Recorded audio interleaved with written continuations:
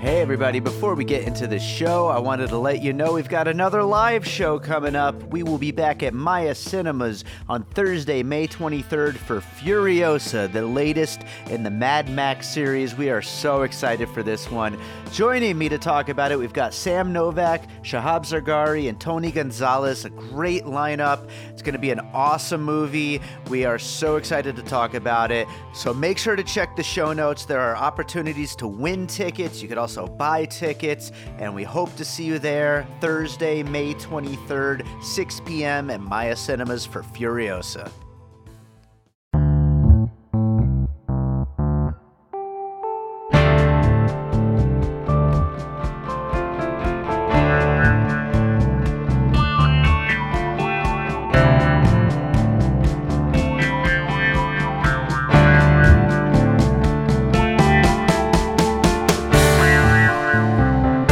All right, welcome to another episode of Piecing It Together, the podcast where we take a look at a new movie and try to figure out what movies inspired it.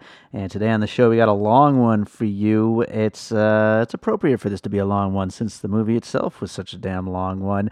We're talking about It Chapter 2, of course, based on the novel from Stephen King.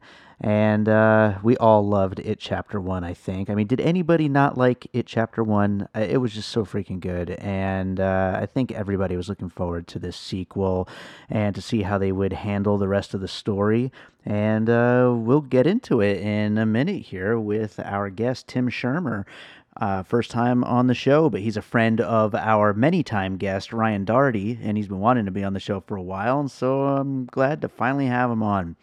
But before we get into that conversation, I do want to remind you to make sure you are subscribed to Piecing It Together on your podcast app of choice, and follow us on social media at PiecingPod. Join our Facebook group, Popcorn and Puzzle Pieces, where we continue the conversation about all these movies, and we have a contest still running right now to win a copy of Cinephile, the card game. You can check out that special episode we did earlier in the week to find out more about Cinephile and hear us attempt to play it.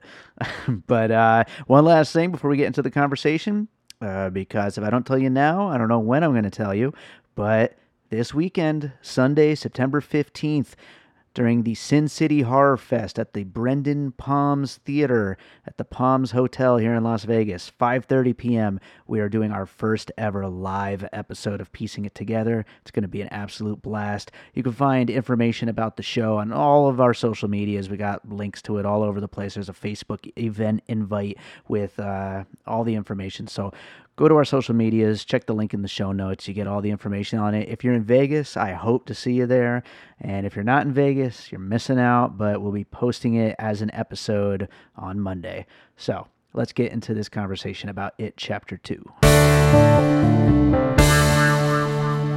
All right, so with us for the first time today, we have Tim Shermer. Tim, how's it going? It is going fantastic. Got off early today. Boss is out of town. It is great.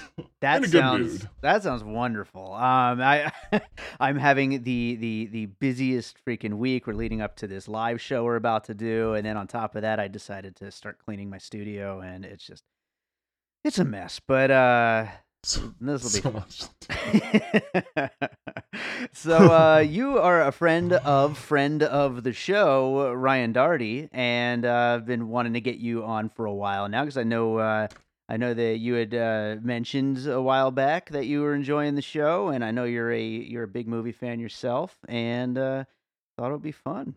Yeah, no, I'm really excited to be on. Known CB or Ryan for quite a while now. Interesting character to say the least. That's for sure.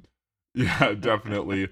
I enjoyed meeting you in person recently as well, but yeah, big movie fan. Saw probably about 85 films in theaters last year. Watched a lot of TV too. Big foreign film fan. A lot of great films coming out of Korea and Japan. I'm also a little bit spoiled because we have an international film festival here that shows all of this when they come into town. So been busy with that. Geek stuff outside that too. So video games and anime, which pull a lot from a lot of Western cinema too. So it's really cool kind of seeing over the years. Especially, I'm 28 now. When you're as I started to get older, seeing the influence of some of the stuff that I enjoyed as a kid on Mm. like modern day film is quite fascinating to me. Oh yeah, for sure. That's absolutely, of course, why I love doing this show is like just, looking at a movie through that lens of like, oh, look at all these other movies that came before it. Sometimes it's things that I've seen before and it just reminds me of things, and then sometimes it's just discovering new movies. We just recently did an episode on the Peanut Butter Falcon. I don't know if you saw that movie. I don't think I've heard of that Oh, it's before. really What is good. it? It's in theaters right now. Like it's in limited release. It's a indie film. Shia LaBeouf is in it, and Dakota Johnson. And it's fantastic. And my guest for the episode brought up Hunt for the Wilder People, which I missed. I never actually saw that movie. Love that Yeah, movie. I just Love went it. and finally So watched it good. last night because of our conversation on the episode, and I can't believe I didn't see that back in 2016. It was so good. Taika is mad genius. Yeah. That movie was so funny, and you see what he brought, especially with the comedy and the way his directing of comedy isn't quite just jokes, but it's facial expressions. It's the whole package, and he manages to balance it really well. And you could see him experimenting in that movie. Yeah. And it has some very wacky scenes as well, like the scene with the hamburger that came out of nowhere in that movie. So it's just interesting seeing a filmmaker like that and kind of the gears turning in his head as Yeah, he tries for different sure. things. If you haven't seen that So movie, good. go watch it. It's really So a good. great ride. All right, well let's get into talking about it a little bit.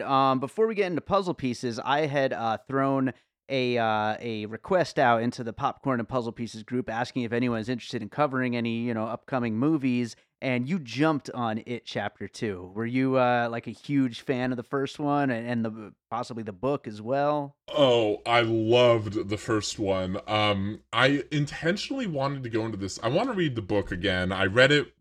I've been a big horror fan since I was a kid. I think I read it when I was like 8 or 9. My parents are very good at me pestering enough that they give me things like this if I wanted to read it at that age. But I kind of wanted to go into the first It, not having read that, and I wanted to see the second part. That first movie I loved. I thought it had the perfect mix of coming of age. It had a lot of the best child actors kind of working today. I'm not sure if you consider some of them if they're late teens to maybe like child actors right now, but had some of the actors for that. I thought the CG was really well used in that movie, and the use of practical effects compared to just kind of blasting us. There's one nitpick I had with It Chapter 2 I'll get into a little bit later, but I really loved Andy Muschietti, and I'm really excited to see what he did in a weird kind of sum up of things. I thought that between what he showed he can do in It Chapter 1 and some of the things, even though they didn't necessarily mesh very well for me in It Chapter 2, I'm really excited to see him bring those to projects like Flash and Lock and Key, which are coming up for him. But needless to say, I loved that first It movie. I saw it probably 5 or 6 times in theaters, which also the use of sound effects in that movie, especially, and the score in that film kind of mixed together was great. Probably my favorite use in a film for 2017. Oh wow. Yeah, actually now that you mention it, the sound, I got to see It Chapter 2 in Dolby, and the sound was freaking phenomenal. I mean, some of that stuff, especially once they're doing the all the shit underground and all that. I mean, those sounds are freaking crazy. Just like I would describe them as chunky. It was thick. And the first thing that comes to mind for that movie too, if you're talking about sound, is the I think it was I can't remember if it was the first or the second trailer that they had, the You'll Float 2 one when that was coming out. Yeah. Oh, that was so good. So good, and just how built and built and built, and they didn't manage to spoil a lot of the movie in that trailer too. So, big kudos to the team that put it together. Oh yeah, absolutely. Well, why don't we jump into some puzzle pieces? What do you got for your first puzzle piece for It Chapter 2? For me, if I wanted to make a comparison to a movie starting out, and that would be Cabin in the Woods. Okay. I think Cabin in the Woods had a very had a very good mix of horror and comedy. At least at first, some of the horror aspects of this film, especially with people going into the movie not knowing what to expect exactly. Sure. The trailers were obviously intentionally misleading for the film. I think that I'm bringing up Cabin in the Woods because It Chapter 2's felt like two different films to me. It felt like a horror comedy, very much with a lot of the scenes that Bill Hader was in. Hmm. And James, I'm gonna butcher his last name, but I think it's James Is it Ransone? Eddie's character. Right, right. Yeah, I think Ransone. I think. Ransone, yeah, they felt like they were in a comedy where it was kind of making fun of the idea of like a scary clown. I wouldn't say they broke the fourth wall as much as they cracked a lot of jokes that poked fun at the genre. Sure. And on the other hand, you felt like you had Jessica Chastain still dealing with a lot of the Beverly's character, still dealing with a lot of the abuse from her childhood, or her obvious abuse of the husband that she had, kind of going into this. And that was a big one for me, was that I felt like her character and then Bill's character still dealing with the loss of his brother. They were in two different films. They're very much in a traditional horror movie, dealing with the monster that haunted them when they were younger, and the kind of damage that left with them, and the then kind of again Eddie and Richie's characters, which are kind of poking fun at the genre. And the reason I bring both of those points up is that Cabin in the Woods did a really good job, to me at least, of mixing elements of the horror genre and kind of understanding, okay, well, this is your traditional horror trope going into this, but when they swapped to the I'm not sure if have you seen Cabin in the Woods much? Yes, I imagine yes, but yeah. When it swaps back to a lot of people who are running this ritual, and they're watching what's going on, and they're kind of cracking jokes. They're really filling in for what I would say is like Richie's role in It Chapter 2. They're disconnected from what some of the characters initially, within at least the first half of the movie, are going through in Cabin in the Woods. And so Sure. for me, they managed to establish a disconnect of having horror elements and comedy mixed into this, especially since, they still characters die and other things. To this, for me, this felt like they'd have moments of terror and moments they could build on, and they just crack it with humor. And so I liked the movie overall, but I think for at least my first observation that I felt like they could have done a better job of mixing the two genres. Yeah, I agree with that statement completely, and with the puzzle piece itself. And I do feel like there's some part of me even thinks that, even though of course it's two chapters, it's supposed to be two chapters, like this really could have gotten the old Hollywood split into an extra one to milk it, kind of thing. They really could have done that and gotten away with it, and Absolutely. it might have been better if they had. But that being said, I mean, I absolutely did enjoy the movie also, just like you did.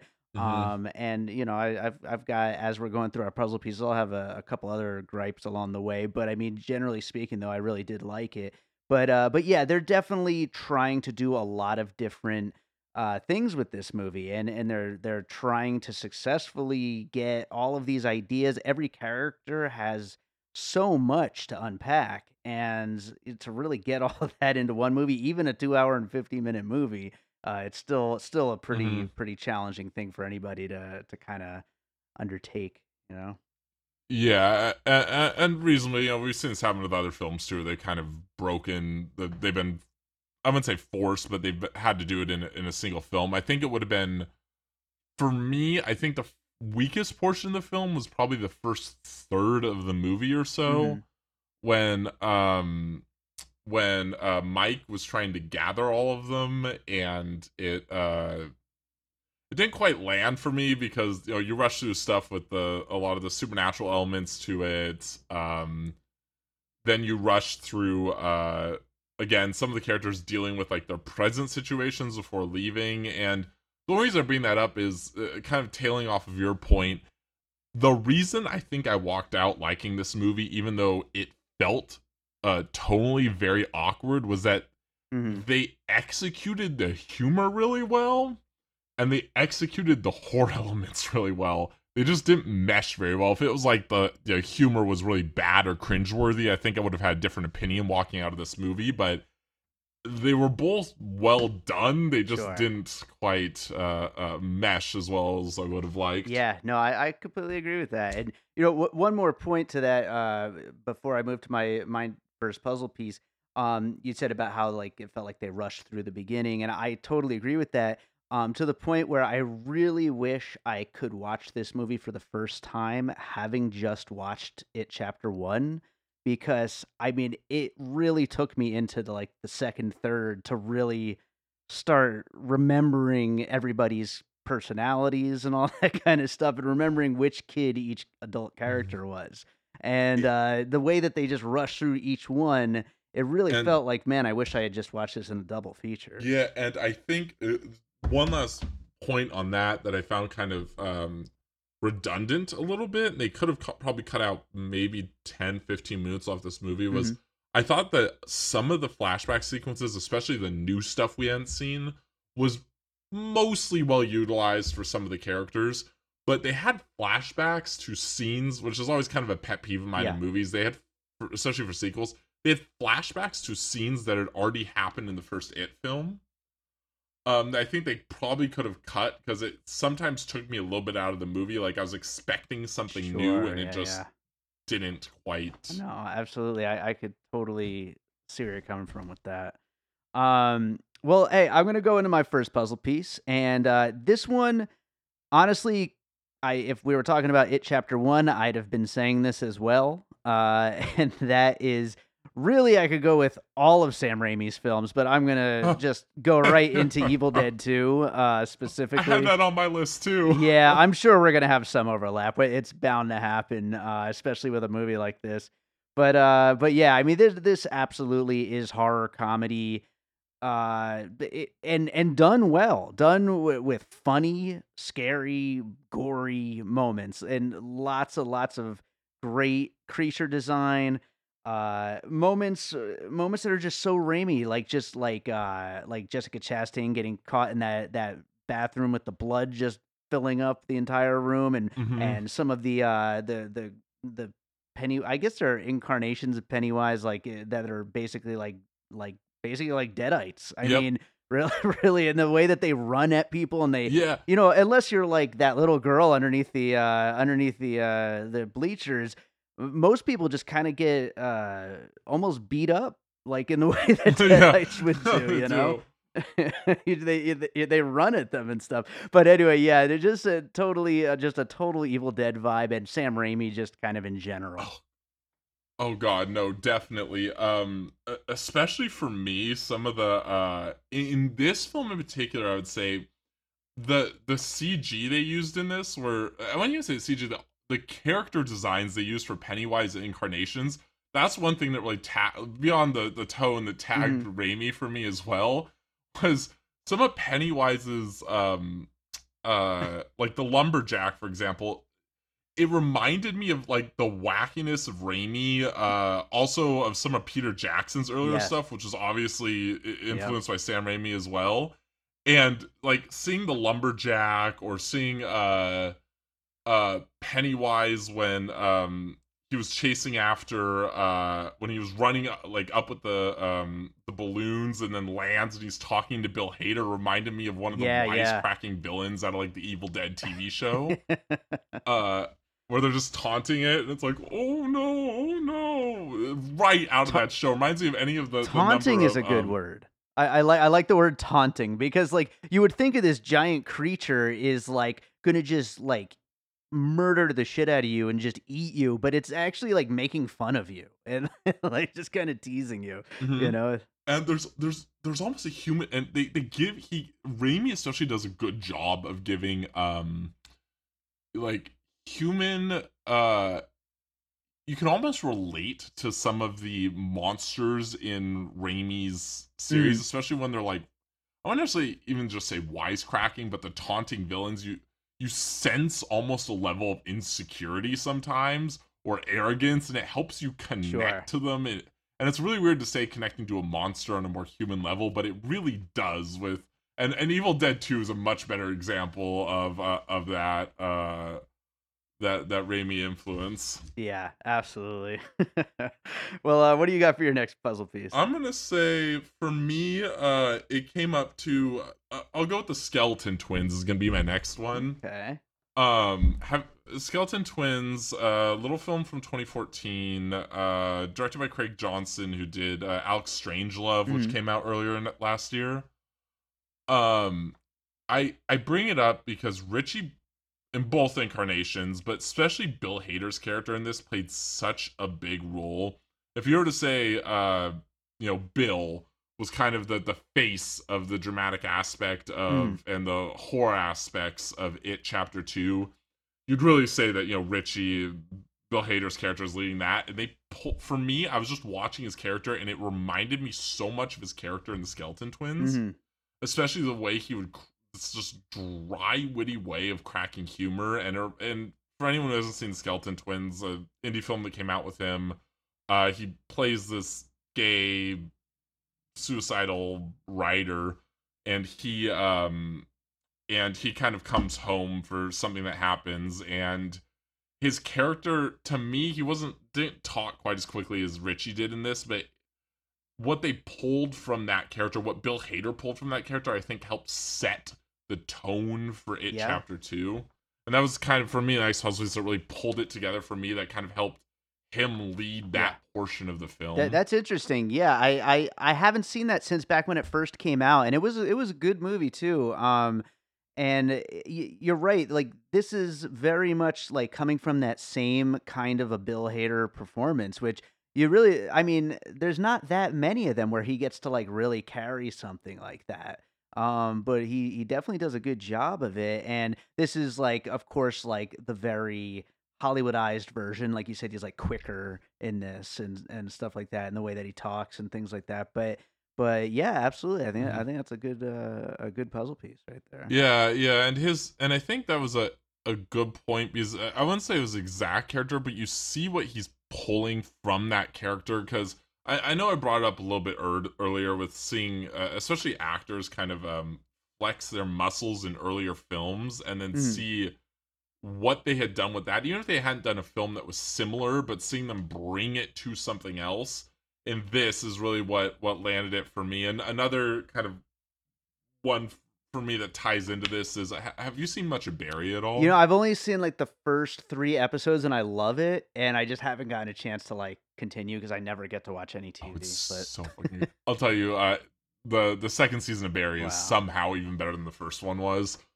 But that's, I think, where he managed to land that dry humor for him, and kind of he always had the physicality to his humor, especially when he was doing Saturday Night Live. But with this, he just managed to bring a depth to the character, like you see through his facial expressions. I think he really toned that while he was doing Barry.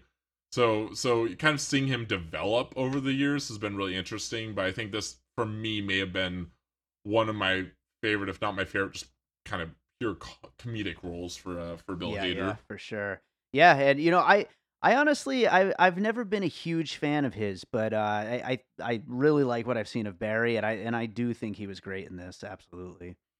I'm gonna go to my next puzzle piece, and it's just gonna kind of continue right along with what I was saying about Sam Raimi films, and I'm gonna go with Beetlejuice, with Tim Burton, and I again like with this one, I mean, I wouldn't call Beetlejuice necessarily a horror comedy, but it is, like a comedy that's inspired by the world of horror and just all these like kind of silly, crazy creatures and stuff like that. And, even like you were saying earlier about the lumberjack character, like all these characters that Pennywise inhabits all feel like that kind of just like a silly, inspired by horror kind of a character, kind of a creature, really specifically, and that's the kind of thing that I think was exactly what was going on in Beetlejuice, and with that character, and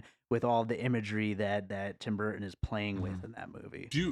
Beetlejuice obviously big influence on how they had brought Pennywise to the screen. Mm-hmm. Just the way he even moves. There's a lot of villains, and I guess something you could tie into this is Nightmare on Elm Street a little bit, Sure. in the sense that oftentimes you have these stiff, terrifying villains that just kind of lumber along at you. Right, right. For me, I would say that out of Beetlejuice, they really pulled the physicality for Yeah. Pennywise, the way he moves. There's just a fluidity to Pennywise's movement that you don't normally see in horror villains. The way he'll bend his knees and walk, there's a creep factor. Like he'll lunge at you like a predator waiting to strike, but you don't know when he's going to do what he, or I should say when it's going to do what it wants to do. Yeah, absolutely. We might as well just kind of combine. I actually had Nightmare on Elm Street on my list as well, so we might as well bring that up now. And I think all three of these, Pennywise, Freddy, and Beetlejuice, they're all these horror characters that are just having so much fun with themselves while while they're being horrific and doing all these gory, crazy things. But yeah, no, I completely agree with you on that fact. And I think for you, can I ask a question? Sure. Do you prefer when you're talking about horror villains, do you prefer something like Freddy Krueger and It, where you never know what they're going to do? They're not necessarily, they're terrifying, but they're not terrifying in the sense like there's a mystery surrounding them. Hmm. You kind of know the horrible things this monster is Hmm. capable of? Or do you prefer more of what I'd say is a traditional horror villain, kind of ominous? You don't know what they're capable of.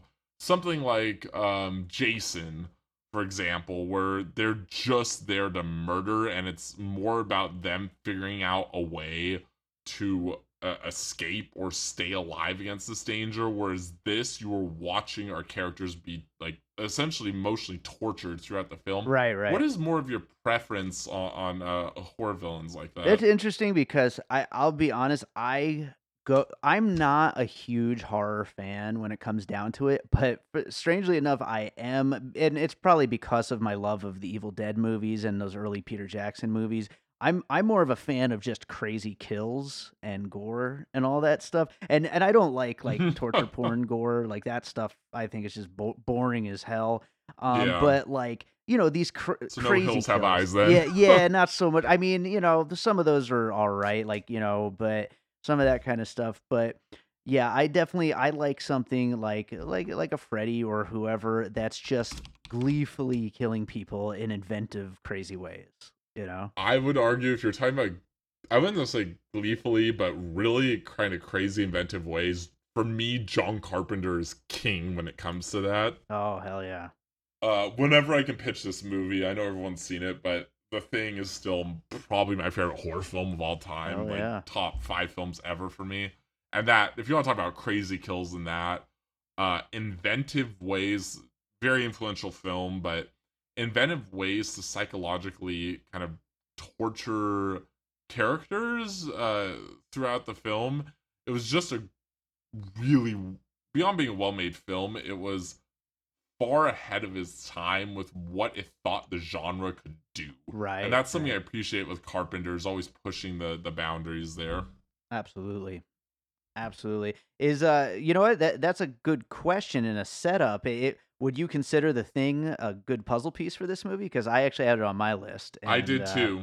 yeah, yeah, I think so. I mean, as long as you're talking about it, I mean, especially the spider head creature, which is I think Oh, yeah. directly an homage to The Thing. But I haven't seen it since high school, so it's been so long since I've seen The Thing. Maybe you've got since you love that movie so I have much. a couple of things to bring up with The Go Thing. for I it. think that a good place to start is why The Thing was ahead of its time, and then we can branch out from there. And the reason I bring that up, Sure. and the reason I bring that up is that people could, the practical effects, for example, the head on the ground, the way they use the use of tendrils in this and blood is a big thing. Sure. I think that was really, for me at least, and my understanding of horror films, having kind of watched back through some of the older catalogs, this was one of the first films that made really, really good use of blood effects.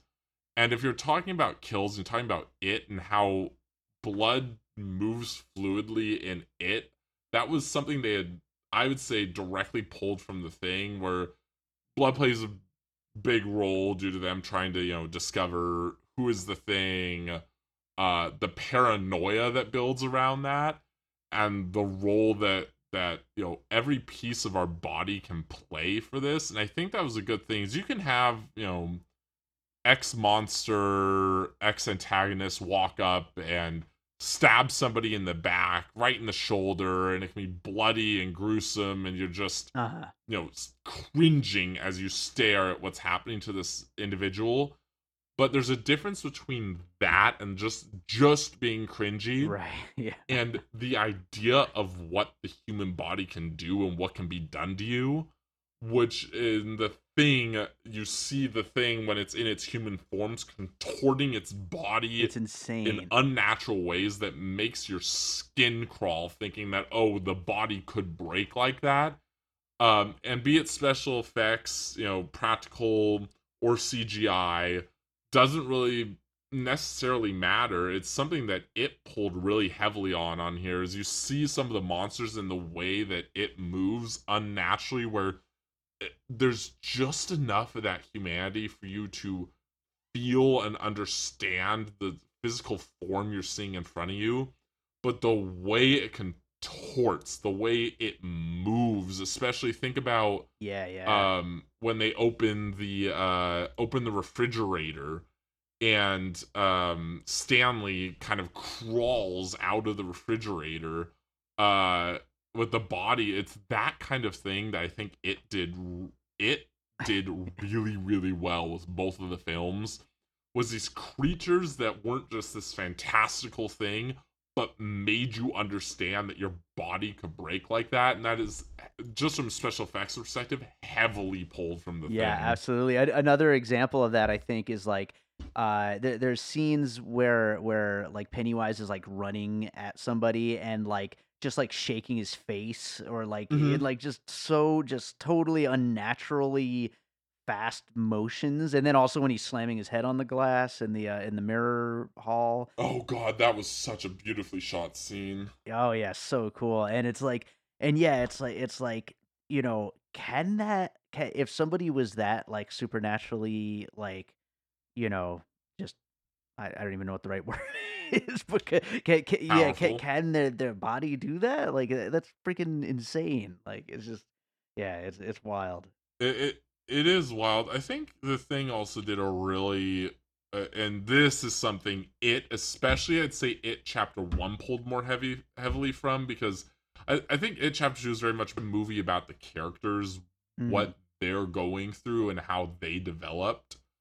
Whereas I feel It Chapter 1 was almost more about the atmosphere and the creepiness of the town that they live in and what Derry represents. And this is why I think for me the biggest influence The Thing may have had on it, and it was the sense of paranoia. And they did it in The Thing was the sense of paranoia it brought in. And the reason I bring this up is that in The Thing, you do have a lot of character deaths, but it's not this rapid, like, 8 people killed and then the monster's just there and they somehow do something right at the last second. It's this slow burn where you do see characters getting killed, but you see them getting killed in front of other characters as the thing develops, and it builds this tension, this eeriness in the thing when characters are interacting, and when you're from different perspectives with different characters interacting with one another. And to me, that's what had a really heavy influence on It Chapter 1, which then It Chapter 2 didn't necessarily need to, per se, build on as much as just have that as the background to what's going on. For example, the creepy pharmacist who appeared in both movies, the way, especially in It Chapter 1, the way adults appeared and kind of their view of these adults when they're adults and understanding from a perspective of, okay, this is how adults process Yeah. things and this is how adults interact with children especially. And that very much came from The Thing. And you can say The Thing, influenced a million other movies like that, but I think that was the biggest perspective from for me at least that they had pulled upon. Interesting. Yeah. No, that's great. Another thing about the atmosphere is something that I just found really interesting about just this series in general, not necessarily specifically It Chapter 2, but when in It Chapter 2, when we're first seeing like a fly in to Derry and we're seeing the town, I felt like I had been there before. Like I remembered it so clearly from the first movie. And I just think that's really impressive, you know? Mm-hmm. And I mean that just speaks to just how well atmosphere was handled, I think, in the first movie, that I recognized everything about that town. It just seemed so much like something like maybe, and I'd only seen the movie once, it Chapter 1, and like it seemed like a place that I had like either been to or watched the movie dozens of times because I recognized it so well. Yeah, and I think what worked really effectively with that was when the characters were in some of the locations that they had been in the previous films or had been around in the previous Mhm. films. It left this tinge, at least for me, in the back of my head of something feels wrong here. Mhm. um the great example of that was when Bev was in her old house, and there's just enough off, besides setting aside it being the Yeah. grandmother, there was just enough off in the apartment for you to wonder, what is going on here. Great example, I was thinking this when she was in like pulling the board out to try and get the letter that she had hidden away, Mhm. and it felt very similar to her old room and the bathroom and everything, but something for me felt off, and I really want to go back and watch uh it to see. Everyone's so focused on a lot of the people in it chapter. I was, and I know some of the other people in the theater were focused on the people in it chapter 2 and trying to figure out, oh, is it standing in the background? I want to see if there were any clues hidden in the actual designs and the layouts of the areas they were in that could give you clues to something being Sure. off. And I I wouldn't feel doubt like it. there may be. I wouldn't run it past them to put that in there. Yeah, absolutely. I wouldn't doubt that at all. Well, you know what? I'm gonna go with another puzzle piece here. This one's very out of left field, but I think it kind of it kind of continues on that theme of just that feeling of something being off. And like I said, this one's very out of left field. I'm sure if there was other movie podcasts that deal with inspirations, this movie probably would not have come up in any way, shape, or form. Mm-hmm. But to me, it just kind of it made me think of it, and that is the movie Vox Lux. Have you ever seen Vox Lux?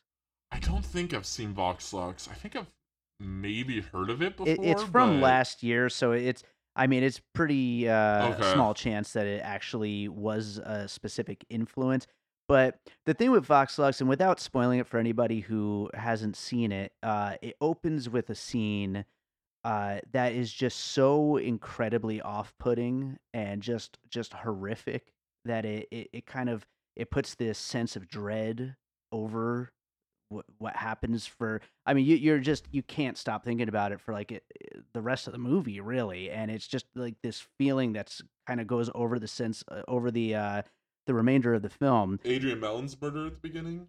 Yeah, and so and that's what I'm saying. Like, in It Chapter 2, we open with this just horrific murder that just seems so. It doesn't have any of the like the humor of the series. It's just like this just violent, hateful murder, you know. And then Pennywise just jumps in and just I joins the murder, and just it's just a crazy dark way to start the movie. it is, and I think I think for me, I actually had this on notes on here, and it's not so much a puzzle piece in reference to, let's say, like another film, right?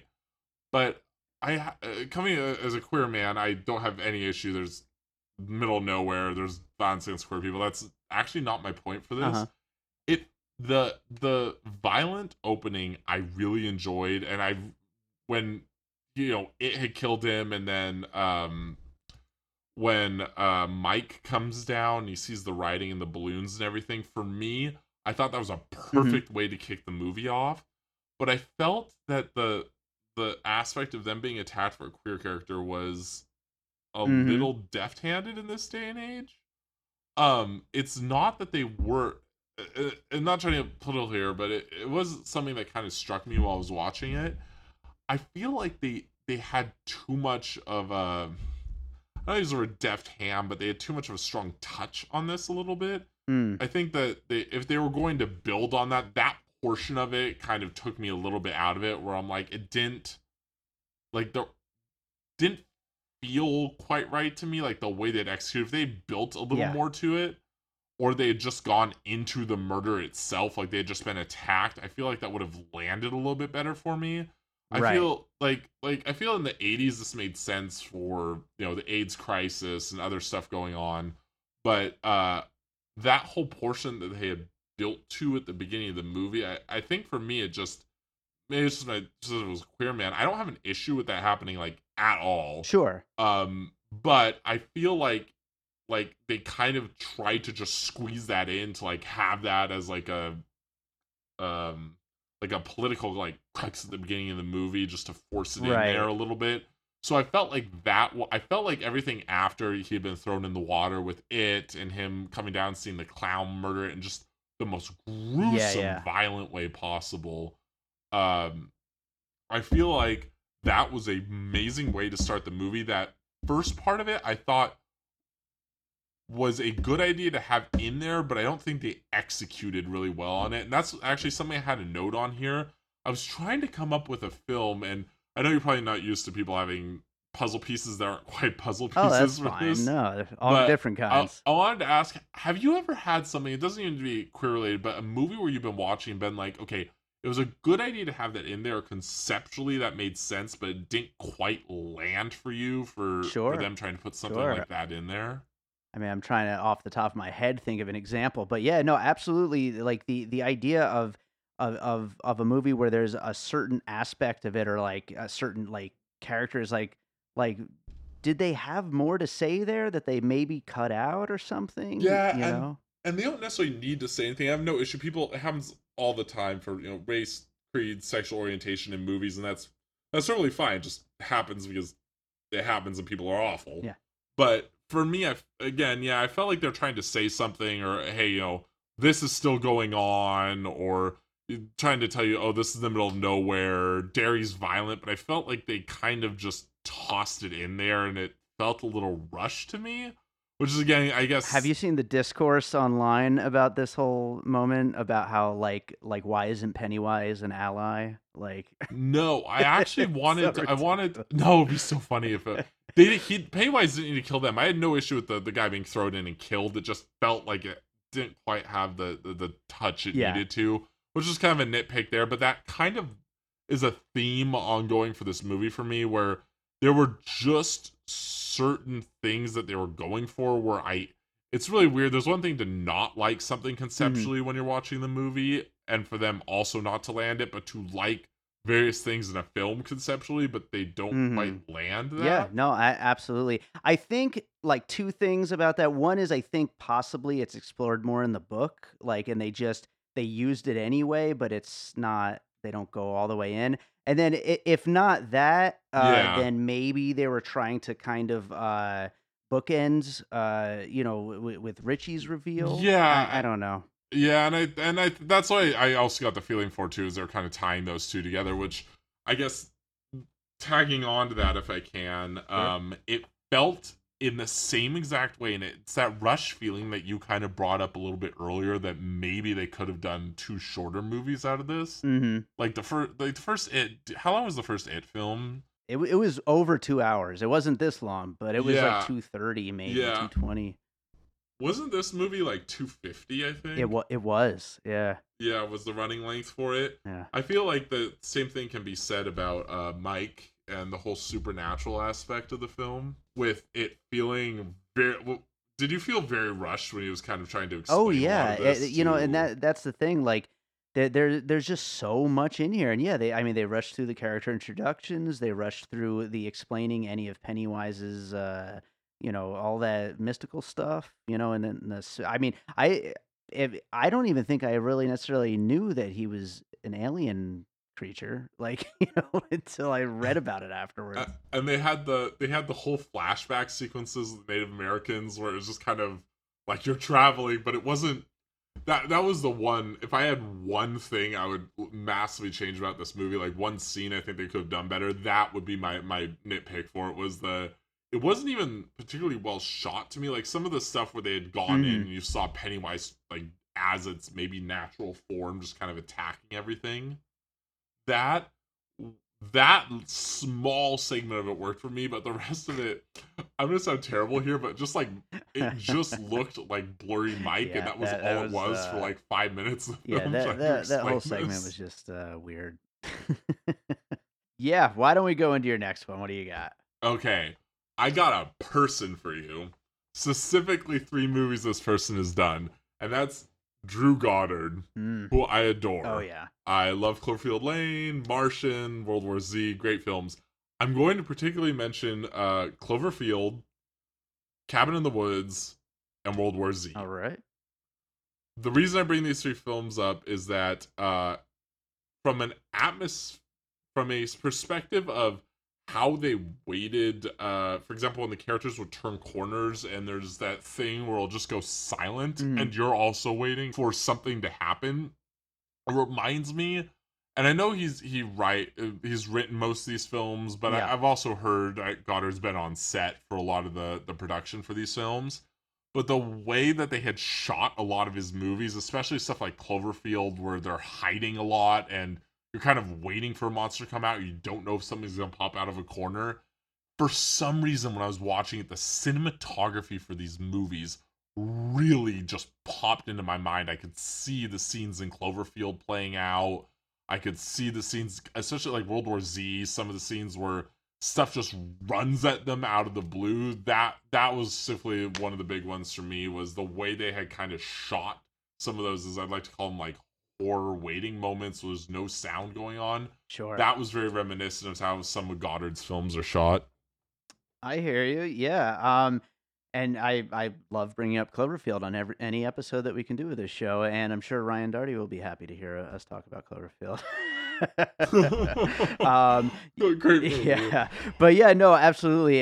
That whole. I mean, I guess it's also it's a suspense thing. It's like it's just Hmm. that he really does know how to do that, and I mean, I think of his films, World War Z is probably my least favorite, but absolutely, we were talking about Cabin in the Woods earlier, and I love Cloverfield, and he definitely knows how to write something like that. Oh yeah, for sure. And I almost wonder. I'd really like to see Andy Muschietti's next couple of films, which I'm. If we're going to talk about that a little bit later on, I can wait. But so, specifically, some of Goddard's influence on how his films were shot, Right, and right. what he had shown in Chapter 2 have left me very, very excited for some of the stuff he'll be directing in the Yeah, future. absolutely. We'll talk about that on the closing thoughts, but I'm going to jump into another puzzle piece. I've got two more here. First one is not a movie, so I'm going to do this one first. It is video game fetch quests. What? Um, I don't think the the I'm a entire nerd. I don't think I've heard of that. What is it exactly?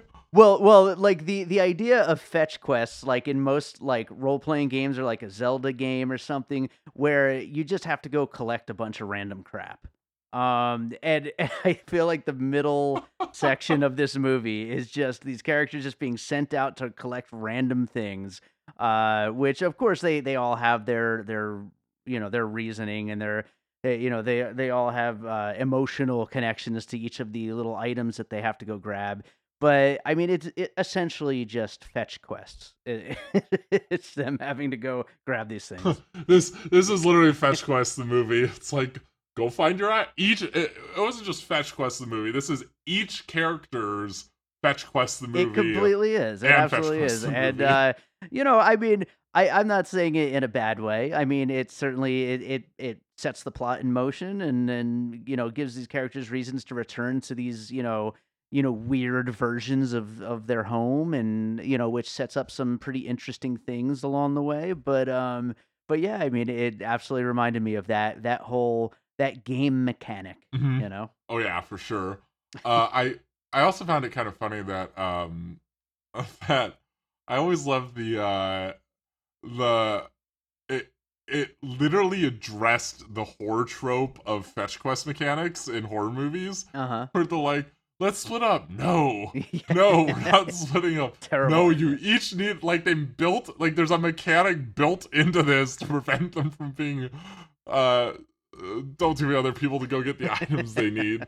Which That's smart. That's smart writing. absolutely great. Yep. So what do you got next Yep. for another puzzle piece? Okay. So if I can bring Nick Cage into Ooh, any movie discussion I ever have, I will bring Nick Cage into a movie I'm discussion. excited already. Okay. So one of my favorite Nick Cage movies came out last year. It's called Mandy. Uh-huh.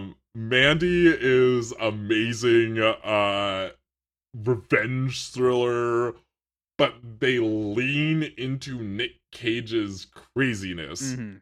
hard. And they own it, which is something I really liked in this, because when they had like for example, in Mandy, there's a scene where he kills some person who's jacked up on drugs, and he literally turns to the camera and does cocaine off of Yep, what yep. was it, a shard of glass or something. Um, best shot of that movie. I was dying. Oh, I laughed for so like good. 5 minutes in the theater after that happened. And that was very much what this was with certain aspects, like when Pennywise would do things and Richie pointed out was very much them leaning into just allowing the actors to just point out stuff that's going on. They may have done it more inadvertently in Mandy, but I was sitting there thinking about Mandy while I was watching this movie, because Mandy leans in and just points out the absurdity of everything going on. They're more direct in this, but this is probably the most prevalent example in my mind of a film doing this recently. Sure. And so I was just sitting there, I'm like, oh, the craziness of it and them just accepting that this is happening to them was very reminiscent of that. Nick Cage is a gem and absolute perfection. I love him. I love him, and I love Mandy, and yeah, I mean that actually just like the point that you're making there, it totally like ties back even to what we were talking about earlier with like Freddy and and all those like just very over the top like just having fun monsters. I mean they're just having so much fun. Having fun monsters. Even having the heroes poke fun at it and just have fun with like the horrible nightmarish things that are happening to them. Which in a way, Mandy too has a nightmarish atmosphere and a character that at certain points pokes fun at the nightmare that he's in. And I think that's again reminiscent of what some of the characters are going through. Yeah, and the movie itself knows, like it knows how ridiculously insane all this is, and it's just having fun with it. Oh yeah, for sure. I've got one last puzzle piece here, and that is the series American Horror Story. And the reason I wanted to bring this up is, there's a thing in this movie, and I wouldn't call it a bad thing. I wouldn't call it necessarily a good thing either. But there's this thing in this movie, and we were actually kind of touching on it a little bit earlier. But there's this feeling of like anything that's happening at any given time, it could be real, it could not be real. The characters that are the main part of the story, I mean, an example, the little girl getting killed underneath the bleachers. The other characters are completely not a part of this whatsoever. Is this happening, or is it just a cool death scene to show the audience? There's just like lots of moments in the movie where And that's an example within the world of the film, but then within just what you're seeing, for example, in the Hall of Mirrors, when Pennywise, kills the little kid that Richie was trying to save, is is that happening, or is he just fucking with Richie? Did he actually kill the kid? So there's so much that you really have no clue whether or not it's happening for the audience Yep. or for the characters or for anybody for that matter. And I feel like that's something that when you're watching American Horror Story, there's kind of no telling from scene to scene, from episode to episode. I'm not going to say from season to season because that's not fair because obviously it being an anthology, but certainly from scene to scene, though, anything could possibly be happening either for the story, for the Yeah. characters, or just simply for the audience watching at I home. think that is a really great example of AHS. I would say there's kind of 3 seasons you could really pull on this. From the Hmm. perspective of anything can happen, especially some of the more violent stuff that can happen in ways that you're not Hmm. expecting, kind of your more traditional like horror portion of this. I would really tap on HS Hotel, which I think was like season 5. To me, Hotel really enveloped what It Chapter 2 uh was really trying to do, which was the fact that he knew it. Pennywise was so arrogant in understanding, in feeling like it's this force that cannot be stopped, this immovable object that will do as it wishes. Hmm. And he's almost like the hotel in American Horror Story Hotel, where this hotel is just this haunted, horrible entity, and everyone else is, you know, captured up in the whirlwind around this hotel. Sure. uh Obviously, and I would not be surprised if the first season, especially of American Horror Story, really influenced something like this, or something like It Follows is another great Mm. example, where you've got this atmosphere of, again, tying into what we talked about earlier, what is real, like what are the characters motivations. And even if characters have, and this is a good point that it really taps on, is there are people that just have evil inside of them, and you just have to give them a little bit of a nudge to push them Mm. forward on what they're doing. And I think that both It movies really, really, really did that well. And I think AHS also did that the first season, when you there were characters there who weren't necessarily malevolent evil forces, but could do evil when they were pushed enough. Mm. Yeah. And then for me, I think some of the wacky visuals, for some reason, that third story, the one about the magic users, the witches and stuff, really kind of reminded me of It a little bit, when I was thinking about just the wackiness of what It Chapter 2 especially did with some of the visuals and some of Sure. the characters being way over the top. I guess if you're going to say, those could be some really good influences for It Chapter 2. Sure. Absolutely. Well, do you have any other puzzle pieces? I had one, a very brief one, because we kind of tapped on this already. It was actually at the beginning of my list, and I totally blanked on it, which is Scream. Mm. To me, if there's a horror film next to Nightmare on Elm Street that really exemplifies what It Chapter 2 is and what influenced it, I would say that would be Scream, because you've got the wacky villain, especially It Chapter 2, where It Chapter 1, the villain just haunted them and was out to kill them, is what I got more of a feeling for. Whereas Yeah. It Chapter 2 was about taunting them and really digging into the pain they have and making them hurt. Totally. And I think Scream really, I know some of them get a little bit corny, but Scream really felt like that to me, where taunting the character, a little bit of this weird humor aspect to it, thinking you had defeated a character, then realizing that you hadn't. And so I'd say Scream was probably a pretty big influence on this movie. No, absolutely. I think that this movie should have had a dedicated to Wes Craven at the end, between Nightmare on Elm Street and Yep. and Scream. I mean, seriously, huge influences. Oh, I think. absolutely. Yeah. And I'm sure we could say that probably about almost every horror movie that's come out in the last 20 years is, oh, Wes Craven or John Oh, that's Carpenter. probably fair. Yeah. Well, I'm gonna do the finished puzzle here, and then we'll get into any of our closing thoughts on It Chapter 2. So we have Cabin in the Woods, we've got Evil Dead 2, and basically all Sam Raimi movies. The Skeleton Twins, Barry, Beetlejuice, Nightmare on Elm Street series, The Thing, and John Carpenter films as well. Drew Goddard written films like Cloverfield, World War Z, and Cabin in the Woods. Video game fetch quests, Mandy, American Horror Story, mentioned It Follows in there as well, and Scream. So that is our finished puzzle. A ton of great horror movies and a few little side notes there along the way as well. Weird things like Vox Lux and well, I guess Mandy's kind of a horror movie. But, yeah, I'd say Mandy, especially the first portion of Mandy and then the very end of it. Yeah, for sure. But go see Mandy if you want to see a crazy chainsaw wielding. Yes, absolutely. Final Just go see Mandy, please do. Yes. So, do you have any closing thoughts about it, Chapter 2? I do. Anime Shady is probably working on 2 or 3 of my most anticipated projects. I'd probably say 2. He's got 3 that are upcoming, which is Flash, Lock and Key, and Attack on Titan.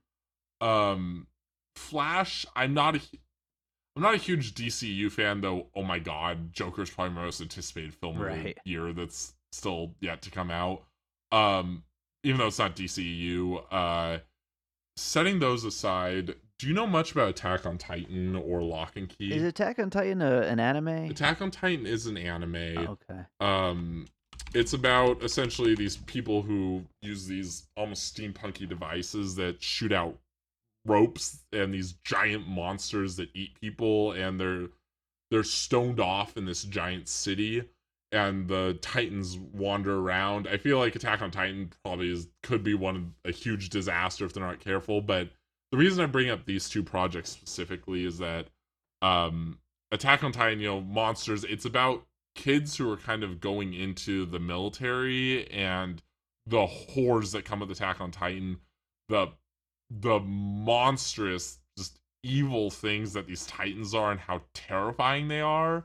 I think he'll do a great job of directing, of working with good designers for how these monsters are going to turn out.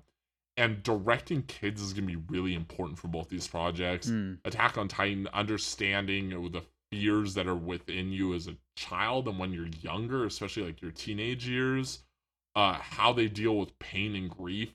And even though I felt like It Chapter 2 kind of was 2 different movies, I felt like he did both of those movies very well. Sure. And I say him specifically because I do lay a lot of filmmaking, especially with someone like him, like Andy. I feel like they gave him enough leeway to kind of experiment in this movie.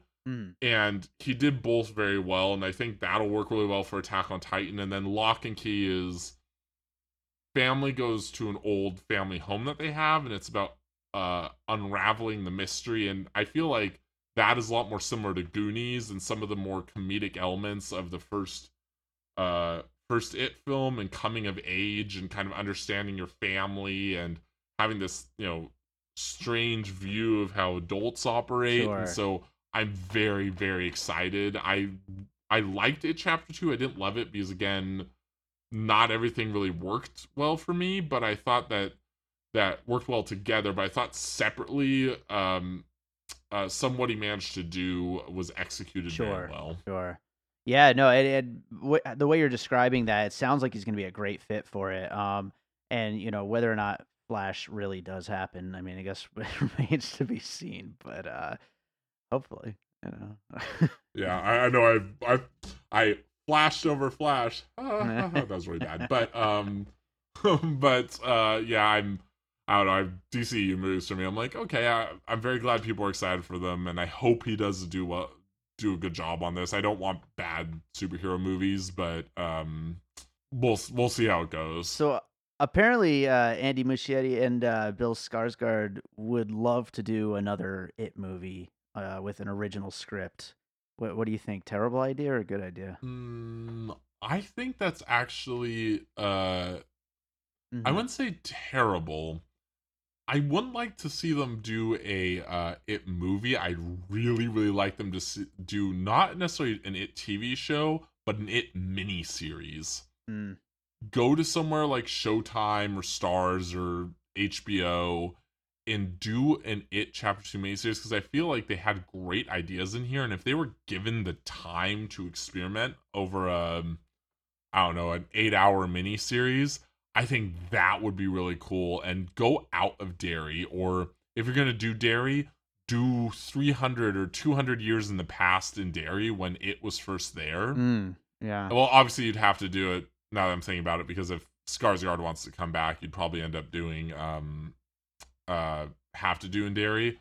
But if you did in Derry, I think that would be really, really interesting. But do it in the past. Don't do it presently. Do it 200 years ago when it first arrived. I feel like there's been kind of a resurgence with movies like The Witch in horror period pieces, and the idea of the two of them doing a horror period piece, oh, that would be amazing. Could be pretty damn good. I don't know. I certainly like Skarsgård in the role. I mean, he's so much fun, and so I mean, I think people would like it if it happened. But I guess we'll see. So I think that about does it. As I always do, I ask my guests to recommend another movie they've watched recently. So Nong Hoon Jin, I think I'm pronouncing that correct. I might be butchering it. Directed maybe one of my favorite films of the decade in end of 2016. It's called The Wailing. Horror film that takes the best of what stuff like John Carpenter's The Thing has to offer. If you like The Thing, this is a spiritual successor to it. It's about a small town where people are starting to go mad and murder their families. They'll create like weird altars to some entity, and it's about a father and a family trying to figure out what's going on exactly. This is not a film where they've got, cheesy chase scenes or they're cracking a lot of humor. This is really, really dark, really intense. I think almost 3 hours that you'll be sitting through. This film is almost perfectly directed. For a horror film, it's a horror film where you think you know what's going to happen, and I guarantee you don't. It is so delicately made that that even the most little threads that you think you're following are not going to go where you think it's going to go. I cannot recommend this movie enough. The acting, the directing, the producing, the art design, it's just amazing. Sounds great. Sounds horrifying. It's terrifying. Absolutely terrifying film. Nice. Awesome. Well, Tim, this is great. Do you have anything you want to plug? Anything I want to plug? Right now, I think something for a lot of people who may have skipped on Call Me by Your Name. Timothée Chalamet is a gem of an actor. He is amazing. There are 2 films coming out later this year that both look really, really good. Little Women. I'd love to see more kind of classic novels getting adapted to film, especially by female authors. That comes out a little bit later this year. We kind of had a bunch of these films come out in like the 90s, but it's been a long time since they've adapted them. And then The King comes out. So those are 2 movies I'd highly recommend seeing because Timothée Chalamet is an amazing actor. Hell yeah. Right on. Well, hey, thanks so much for being here, Tim, and hopefully we'll get you back again sometime. Thank you so much for having me. This has been a blast to talk.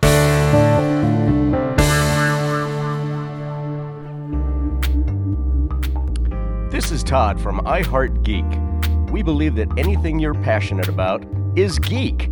And if you are a geek, you are family here.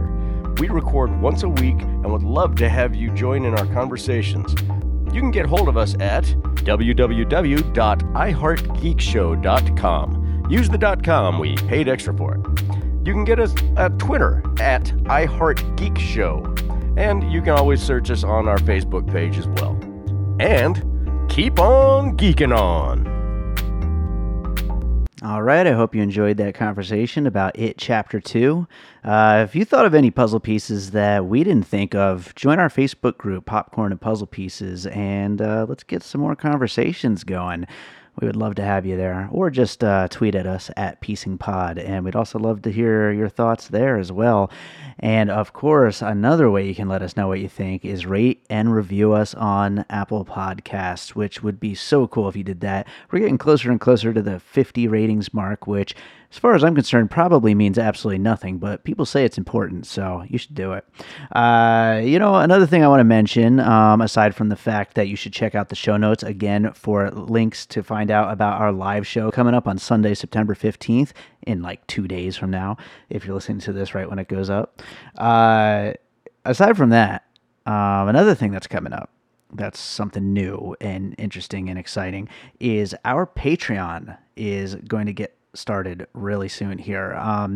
You could already get my albums of music in there if you sign up for the Patreon, but we are going to have bonus episodes of the podcast as well soon. Just like every other big podcast out there, we want to do that for you guys. And I know there's people out there listening who enjoy the show, and so I want to just make a whole lot more show for you guys. But the main episodes are still going to be the whole puzzle piece thing. There's going to be bonus episodes, all different kinds of themes, and just different kinds of movie conversations, just more content for you guys. And so check out patreon.com/piecingpod, where our page is already set up. There's not bonus episodes yet, but definitely there's stuff to get already. And you could check it out and, see what you're going to be going to sign up for eventually when you want to start getting those bonus episodes, when we start putting them up in October. So let's finish this thing up with a piece of music like we always do. Pennywise the Clown is a scary clown, and I was just digging around my library of music, random tracks that I've made that are not released on any albums but are available in my library of music for licensing, and I forgot all about this track, but it's called Evil Circus.